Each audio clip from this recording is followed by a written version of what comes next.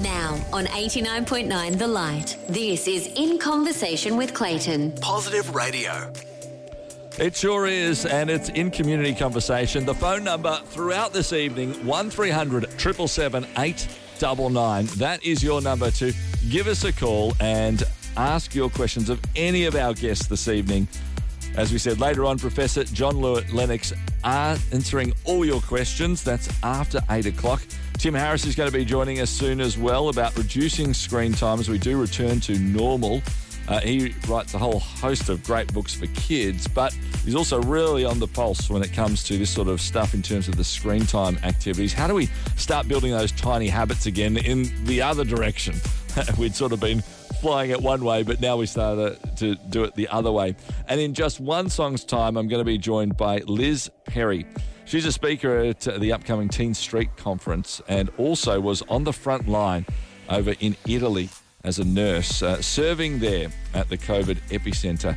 A remarkable lady. We're going to be having a chat with her next about those two passions that she's got and how, it was to be there right then and there, and how right now there is a remarkable opportunity for teens to start exploring the real deep things of life in this online world. Liz Perry joining me in just a couple of minutes' time here on 89.9 The Light. This is Positive Radio. In Conversation with Clayton. On 89.9 The Light, this is In Community Conversation with Clayton. It's great to have your company once again for another Sunday evening. And right now, let's have a chat to a lady who we want to talk to on a couple of different fronts. It is so good to be joined by Liz Perry. G'day, Liz. Hi, Clayton. How are you? I am doing well, thank you. And it's wonderful to have a chat with you. And we want to talk about a couple of things. Your involvement in a remarkable opportunity coming up at the start of July for teens to really connect in and understand perhaps a bigger purpose of God in their world. And we are going to get to that, but also your involvement at the very epicenter of this COVID outbreak in Italy. We better start. You are a nurse, is that correct? Tell us what is there a specialty that you're in? I'm a paramedic, actually, Clayton. So well, there's a little bit of a difference. There is. Not too big of a difference. So yeah, I'm a paramedic. And I went with a couple of other nurses over to Italy. Yes. So we flew over there together and went to northern Italy. And so to just get this correct, you heard what was occurring. You said, right, This is the epicenter of what's occurring for COVID, and you decided to say, let's actually fly directly into that. It seems like a silly idea. So take us through why that was the case. I got on the plane. We went from here to Doha, but then from Doha to Italy. And as we got on the plane in Italy, so we flew from Rome up to Milan, the 500-seater plane was completely empty. And it was then that I thought, am I crazy? What am I doing? But no, I thought about the risks and considered the consequences before I left. And Samaritan's Purse looked after us the whole way. So it was a wonderful, amazing experience, and I'm so glad that I was able to go and help the people over there. So Liz, quite seriously, as much as I sort of said that jokingly, the reason for you was actually to say that there is a need there, and I understand how dangerous this is, but was it they were short-staffed, and this is why they were asking anybody around the world? What was the actual spur to say, look, I'm actually going to do that right now? So they were short-staffed. So the numbers grew exponentially and very quickly over there, and they didn't have time to prepare. So our field hospital set up next to the main hospital in the epicenter in a place called Cremona. And so we were able to support them. So we were able to accept some of their really sick patients and some of their mild cases as well. But our hospital had a full ICU, so we could accept some of their patients and relieve the burden of that hospital. Yeah. And now you said you went with Samaritan's Purse. Was this a specific Samaritan's Purse hospital? Because I know that at times they have done that around the world, or was it joined with somebody else? So they have field hospitals that they set up for disasters. So they go into disasters and they deploy staff from all over the world who put their hand up and say they want to help.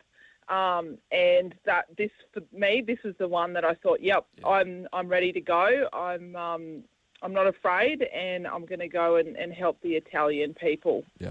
Now, I do want to talk about what it was actually like there, but just before we get to that, you just used a phrase which was, I'm not afraid. It seems like for the majority of people, and probably most of us would stick up our hands, there was a reasonable level of fear, especially at the start of this outbreak, which is exactly when you went. So how can you actually say the words, I wasn't afraid? Where did that come from?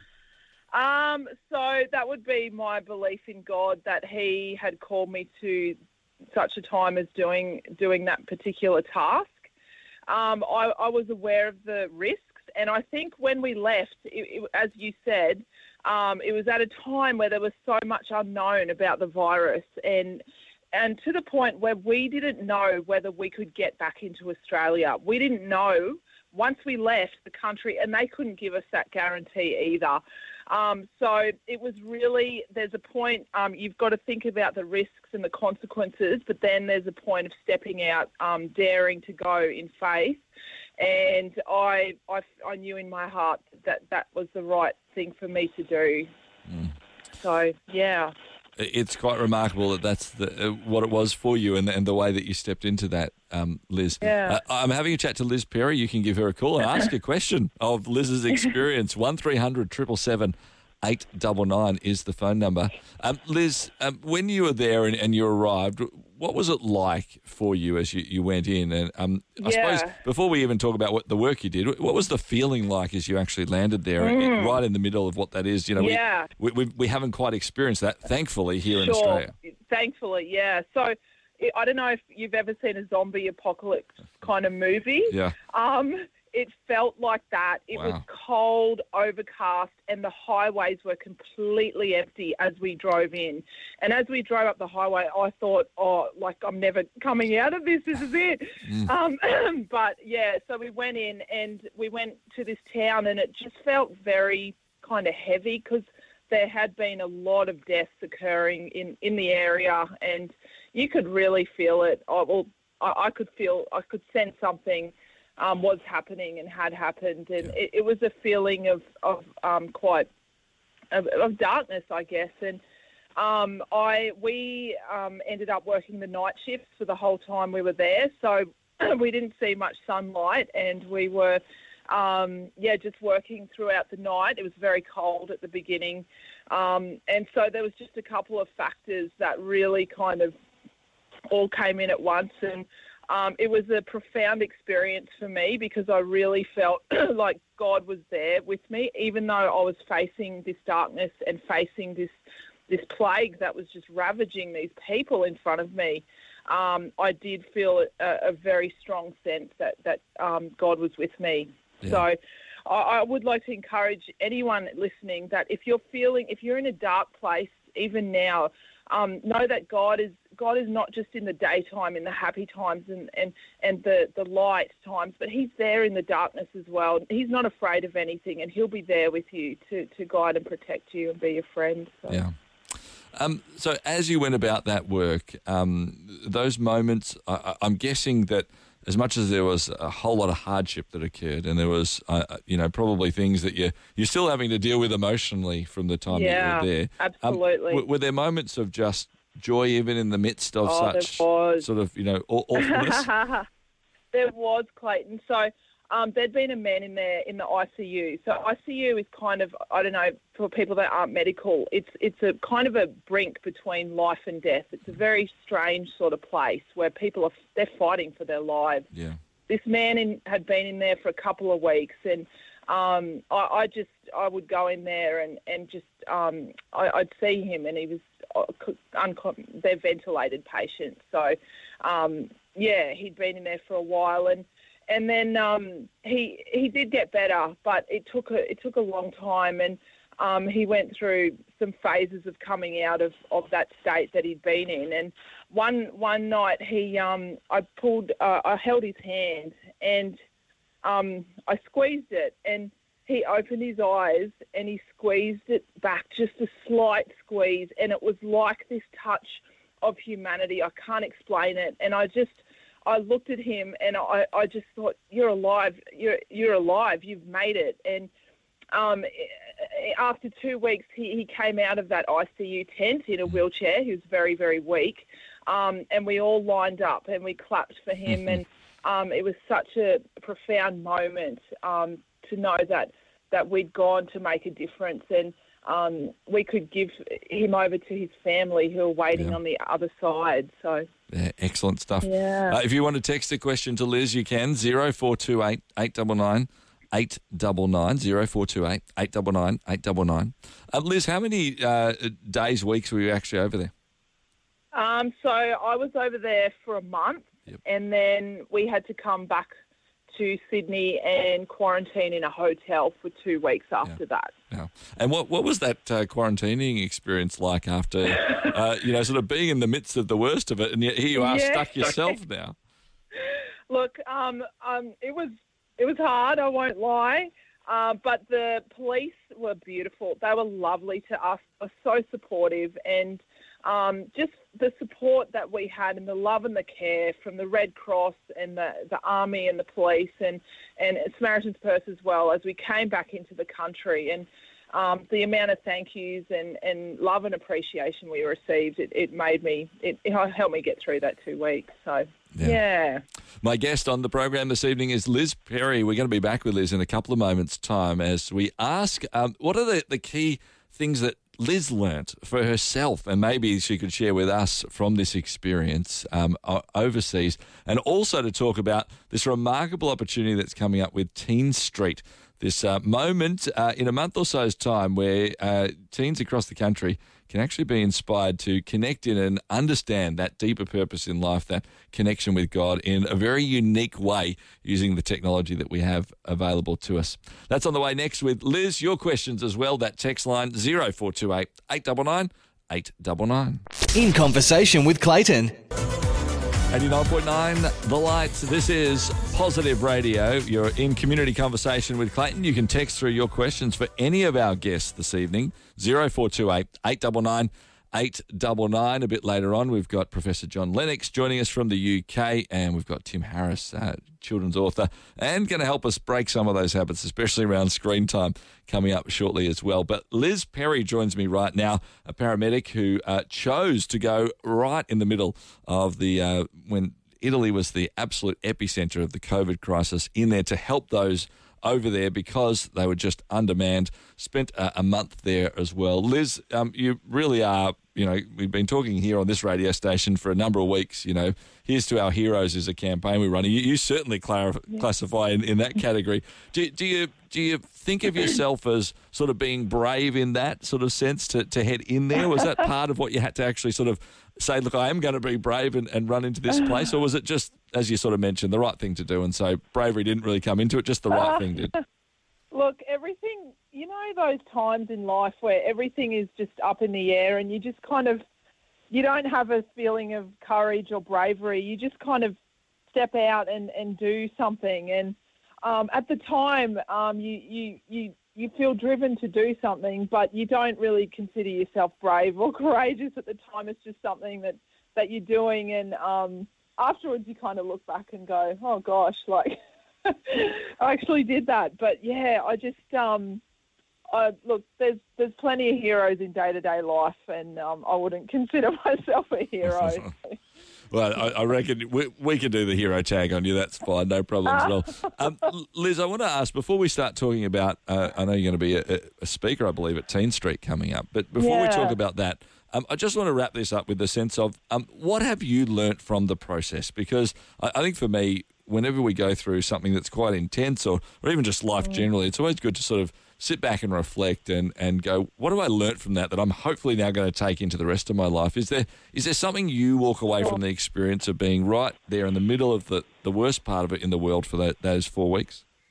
Yeah, look, Clayton, I think, as I said before, there was a heavy sense of darkness, both physically and in a different realm as well. And in the quietness of those nights that I was there, I found God in a new way. I realised that He's always working. He's always in the background, behind the scenes, even in the midst of the darkness. He's always there, present, and He's in control. And I know right now, with everything that's happening, you may feel like God is not in control. He is. He's there, and He's a good God.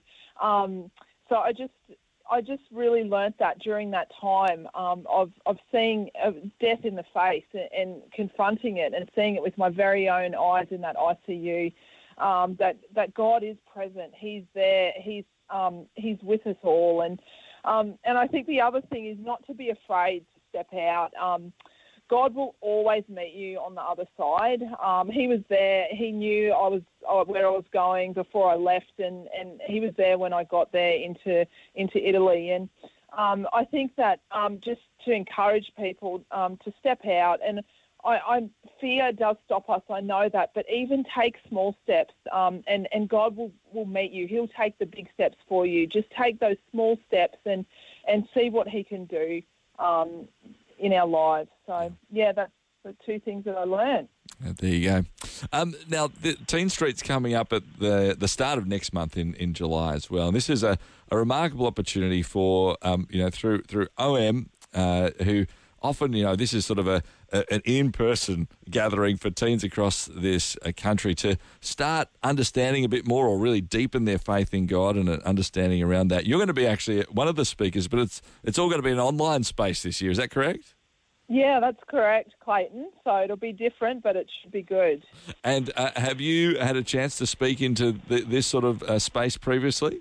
No, this is the first time, and I'm really looking forward just to speaking into young people's lives who have so much ahead of them. So, yeah. And is your content going to be mostly about this experience, or is there other things that you're looking to share as well? Look, I think it mostly will be about this experience, just in terms of the things I've gleaned and how I can input into young people's lives who are coming into their own fruition and their own future ahead, and just being able to speak into that with them and for them. So. Yeah. I think that's one of the remarkable moments, is that especially to be able to connect in with any of us, but teens in that space as well, to hear your story around that. And obviously it's been in the news that they're going to have to be able to relate to it. How much public speaking have you done previously, Liz? I've done a fair bit, Clayton, so I'm actually okay doing public speaking. I feel I like it, actually. So well, it makes sense because you've been fantastic during this interview, so that makes sense. Thanks, Clayton. A bit of what you've done. Now, if you'd like to get involved in Teen Street, it's teenstreet.org.au. That's the place to head, teenstreet.org.au. Just as we do wrap up as well, Liz, I wanted to have a quick chat about the work with Samaritan's Purse. Now, this is how you went over to Italy in the first place. Had you connected in with Samaritan's Purse previously? Was that a big part of your world?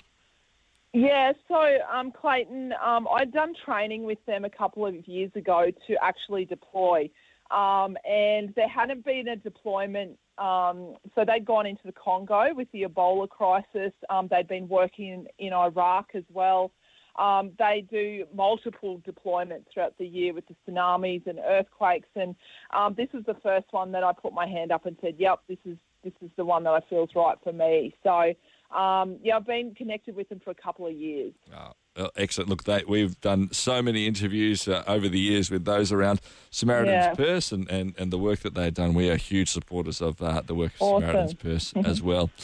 Liz, it's been just wonderful having a chat to you. Thank you for your encouragement. Thanks for the inspiration. Enjoy the chat at Teen Street. And I suppose the last question for me is, as you did come back and you came back to Australia now, when you're sort of living normal life, I know we're not quite back to normal life here now, is it hard for you to live normal life knowing what you've gone through there, or is that something that you've been able to say, look, actually, this is just different parts of the world and I'm just living it here? Or I suppose I ask that because I hear from people who've been through, dramatic things or wars or whatever else it might be, in really intense environments, and it feels weird to sort of live your normal life. That's where the question comes from. Yeah, it has been a transition with a fair bit of debriefing as well, just because it's not something you come across every day, something like that. I'm so grateful for my country, though, coming home, and so grateful that it didn't happen here, what happened in Italy, and just enjoying every day being in Australia, and just the peace and, I don't know, just everything about this country I'm very grateful for at the moment. So, it was definitely a transition coming back after being exposed to something like that. But I guess that's what do you say? Like, that's the way I was aware of that going into that being exposed to something like that would have effects. I just feel like I'm debriefing through with teammates has been amazing, such a supportive network, and it's been a good journey coming back home. So, yeah. Well, we thank you for all the work that you have done, the inspiration you've given us today, and some of your time to have a chat this evening. Thanks so much, Liz. Thanks so much, Clayton. Nice talking to you. It's Liz Berry, my special guest here on In Conversation on 89.9 The Light. Up next, Tim Harris. He's a writer of many children's books, and he's going to be talking to us about how we create those tiny habits, especially the habit at the moment of actually, sort of breaking the extra screen time we've all been having, especially with our kids. That's on the way next here on The Light. In Conversation with Clayton. On 89.9 The Light, this is In Community Conversation with Clayton. It is so wonderful to have your company this evening and to take you through on a bit of our journey tonight. You can text in and ask any of our guests a question, 0428 899 899. And this is one of those moments where my kids are just beside themselves because I get to have a chat to a man who has authored a whole stack of kids' book, including Toffel Towers, Mr. Bambuckle's Remarkables, Exploding Endings, and a whole heap more. Toured around the country having a chat, talking about creativity and short stories with a whole lot of kids. Tim Harris joins me. G'day, Tim. G'day, Clayton. How are you? I'm doing very, very well, thank you. And I have been told very specifically from my three kids that the first thing I have to say to you is that they want another Toffel Towers. They don't think it's finished all enough and they'd like another one. So that was specifically just from them. I'm just letting you know. Oh, that's a lovely comment. So, no, there is good news there. There'll be one in a couple of months' time. Excellent, excellent. No, it was the absolute unanimous decision from all of them as we go through. Tim, let's talk a little bit about, writing kids' books. And we are actually wanting to lead very much to the idea of something that you're quite passionate about, which is sort of getting back into books and breaking some of this screen time. But we will get there. Let's just start by the idea of you getting into writing kids' stories. Was it something that you always, even as you were going through school, writing different stories and these sorts of things, or is this something a bit later in life? It is actually something that happened later in life. So my passion, creative passion was music, but my dream job was actually teaching. So my goal all through high school was I want to be a primary school teacher. And that's what happened for 15 years. I was a very happy primary school teacher, and music was the passion. I would play drums at church and played in a couple of other bands and released some music. But then one day I was teaching year one class and I thought, I might write them a story, just for a bit of fun. And that actually got into the hands of one of the parents who was involved in the Children's Book Council of Australia, just by a chance. And she actually contacted me to say, hey, what was that story? And I think it's a great story. And she started giving me some advice and the encouragement that I think I needed to look into it more seriously. So if it wasn't actually for an email from a parent, I'd still be very happily teaching, and I'm very happily authoring and visiting schools. It's incredible stuff, isn't it? And, I've had a number of authors on the program as well, and I often love asking them how they actually go about their writing styles. We've got anyone from, had a chance to interview Jeffrey Archer, and he literally takes himself away to a room for like 3 months, doesn't let anyone else come in and just writes. How is it for you? What's your sort of style to get your inspirations? Yeah, so I was learning... when I was moonlighting as a teacher, I was learning that there's a real discipline involved in writing, and it's, I won't say easy, but it's much easier to start writing a book than it is to finish writing a book. So I was sort of, starting a few stories and not quite finishing them. But once I got a hang of that discipline, it became a little bit easier. But these days, my best writing hours are in the morning. That's if I'm not touring. So a typical writing day might be 9 to 11. That sounds crazy, but there's actually a lot of admin that comes with the job. So there's a lot of liaising with people who you're touring with and working out what you're going to be talking about and the travel arrangements. And then there's fan mail, which is a lovely thing. And I have a bit of a goal that I'll reply to every, email that comes through my website or physical letter. So there's a lot of that as well. So, a writing day might be 9 to 11 on a manuscript. And then the rest of the day is actually just, doing behind-the-scenes stuff as well. If it's a tight deadline, though, you might be looking at the occasional 12-hour day just to make sure deadlines are met. We all love deadlines, don't we? We sure do. It gets us going as we move forward. Tim, it seems to me that for you, you talked about your love and your desire to be a primary school teacher. You did that for, a decade and a half, and it was writing the stories for the kids. It was the singing and the music for the kids as well. Is the writing now the passion, or is it still very much how do I move a child to something, to open their mind up in a different way, to feel something different, to explore something, and it just happens to be writing? If tomorrow sort of, music or, mime came along and that was a better form, would you go to that, or do you think you've found your niche now? Yeah, that's a really great question, Clayton. I think for me it's always been about connecting with kids. And so going through uni, I think I would do typically about 3 or 4, Christian camps a year as a leader because I just knew I wanted to be a primary teacher, and that was a great way to sort of, practice forming the relationships. And then it made sense to, of course, when writing became something I was interested in, of course, there was the primary school audience already there.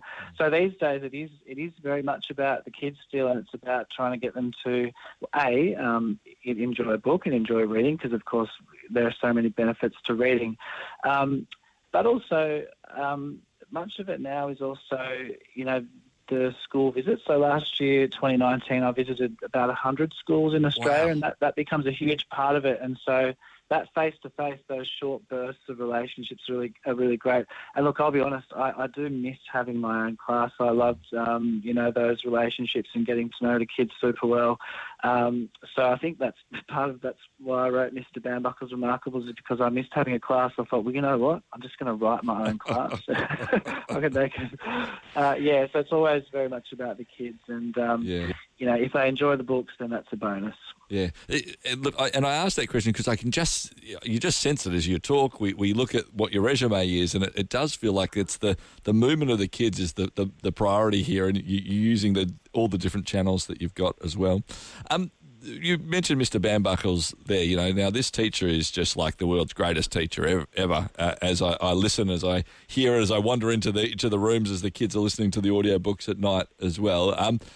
When you write a fantastic teacher in that regards, are you saying, look, this is exactly what I was like. These are all the things I wish I was like. How do you actually piece together something that is clearly for you, something that you've lived out for such a long time? Yeah, the latter is true, Clayton. These are the things I wish I was like. So he was very much an idealistic teacher, but he was inspired by some real people. So I actually did a bit of a blog about this on my website, 5 real teachers who inspired Mr. Bambuckle. And one of them was a teacher of mine, my Year 4 teacher, and 4 of them were teachers who I worked with. And what I did was pinch characteristics from each of those teachers that personally I really liked and thought they were, great traits for teachers to have.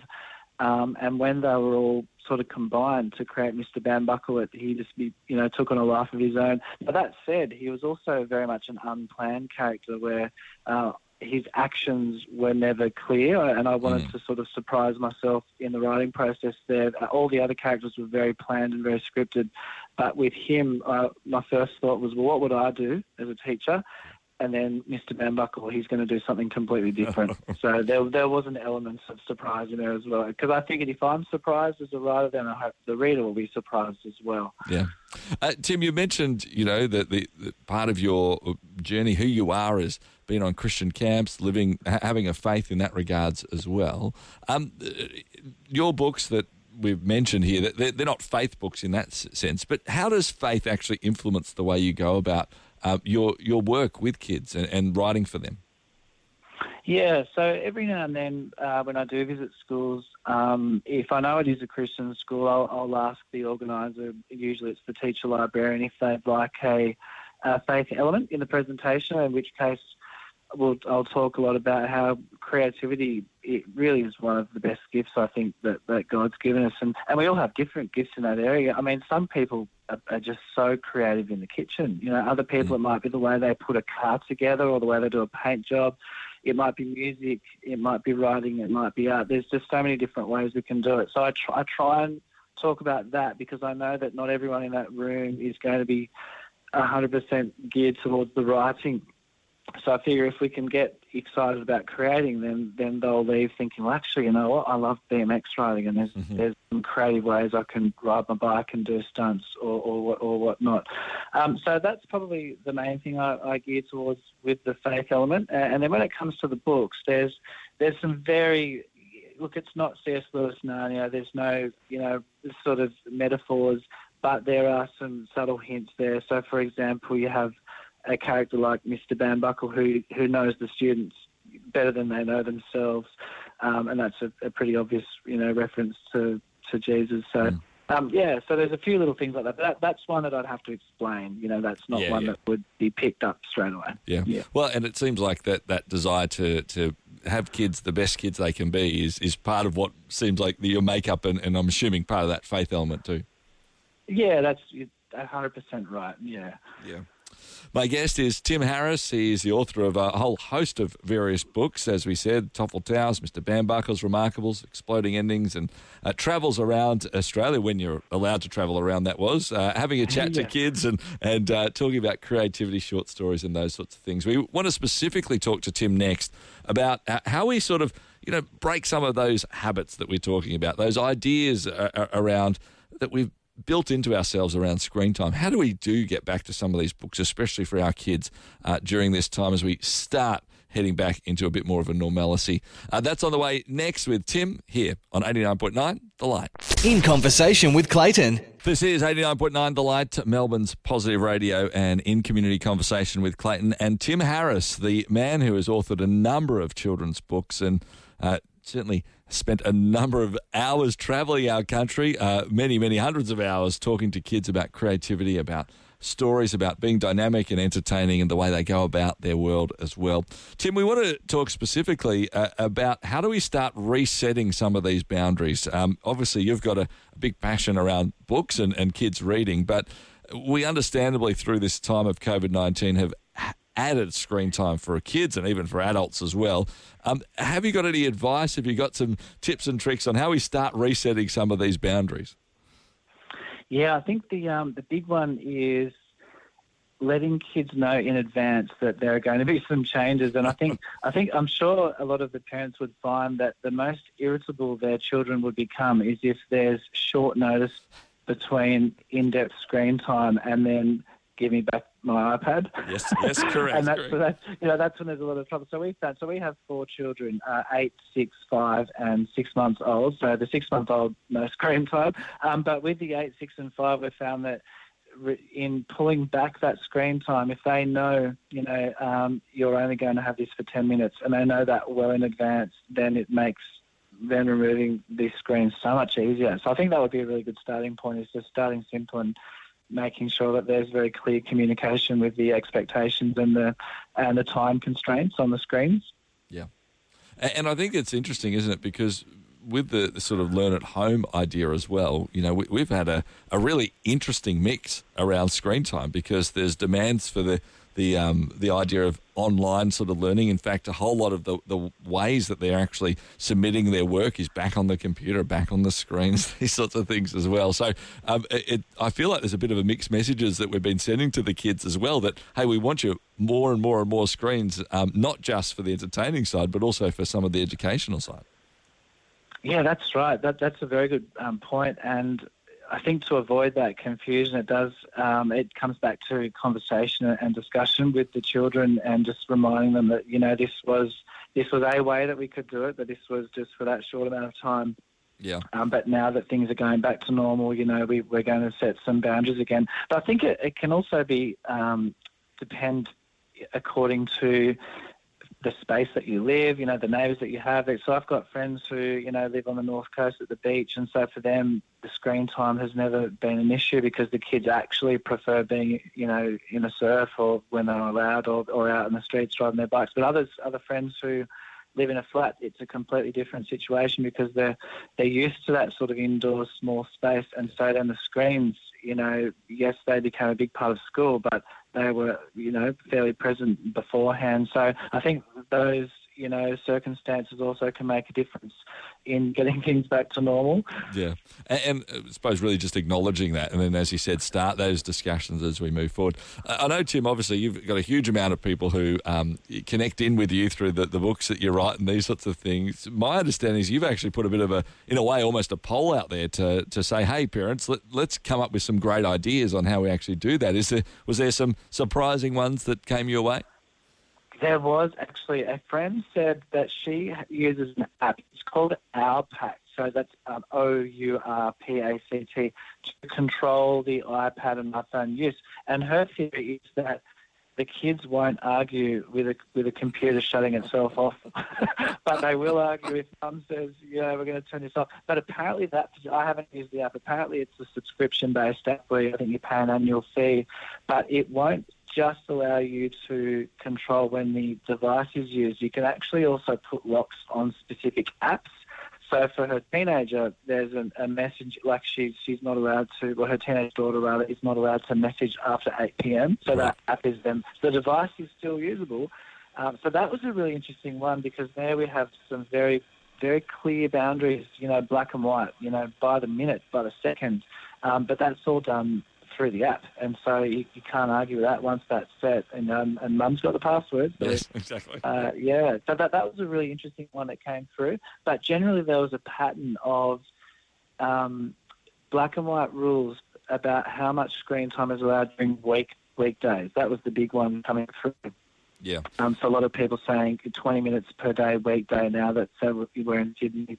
So now that schools are back in Sydney, 20 minutes, or it might be longer times on the weekends as well. So having that difference and more relaxed on the weekends as well, as opposed to during the COVID. Yeah. Hours a day is fine. Yeah. Which is where we got to, right? Like, I mean, we sort of were, in one weird sense, not forced into it. I mean, no one was ever forced into getting the kids on a zillion hours of the screen time, but life circumstances allowed us to say, look, we just have to actually cope, and a few extra hours of screen time. We even had people on this program saying, look, a few extra hours for the moment is not going to kill these kids. It's okay. We're going to have to get back to normal, which is what we're talking about now. But this is start of pattern forming and habit forming, so it is going to be the process out again as well. Yeah, that's right. And again, that's just that lovely example of the communication. I did have one friend comment that they did the cheeky by their kids. They actually printed off the work the night before, the work that was going to be appearing on the app that they were going to use, but they printed it off. And so the kids were none the wiser about, here's your work set up by the teacher, we've printed it all off. Now you're going to do it, you know, without the use of a computer, and we'll take photos of it all and send it. So there's lots of different ways around it. Yeah, exactly right. Well, I tell you what, every single parent who is listening, we do wish you all the best as you step into this mode about those habit formings. But I think you're right, Tim. The first one you said is just about those discussions and giving their heads up. I think that's a great reminder for every parent as we go through. And I suppose also a good reminder to us. I know that we probably had a little bit extra screen time because, you know, the various events aren't on, or we're not going out as much, or whatever else it might be. It might be a good reminder for us adults to give ourselves a heads up that, hey, we should make sure we maybe not getting to as much screen time as well, and head forward through there. I don't think it's going to work giving the kids passwords for us to lock us out, so it might just need to be good old discipline, I think. That's right, yeah. And I think one of the best things as well is, of course, to, you know, now that we're coming out of the other side, is to offer different things. So, you know, we're big book lovers in our house, so we deliberately, you know, leave a lot of books around for the kids to read, or it might be board games, or if you have a yard, it might be saying, hey, it's a sunny day, why don't you go on the trampoline, or the street's empty, why don't you ride your bike? And it's sort of, offering those other activities to remind them that there's more to life than, a 12-inch screen. Yeah, exactly right. Tim, it has been wonderful having a chat with you this evening. Thank you so much for your time. As I said at the start, my kids are huge fans of your work, and we so love your heart for, improving the lives of kids through the work that you are doing as well. Thanks for encouraging us a bit with that tonight as well. We really appreciate your time. Thanks so much for having me. Tim Harris, my special guest here on 89.9 The Light. Well, coming up next, after the news at 8, from the UK, we're going to be having a chat with Professor John Lennox. He has written a book, Where is God in a Coronavirus World? He's also written a book recently around artificial intelligence and the future of humanity, with a whole lot of this extra technology that's been sort of flooding our way these last few months. These are really linking in together. He is regarded by many around this world as the world's leading biblical scholar and philosopher. Your questions for him, you can text through 0428 899 899. You can phone through 1300 777 899.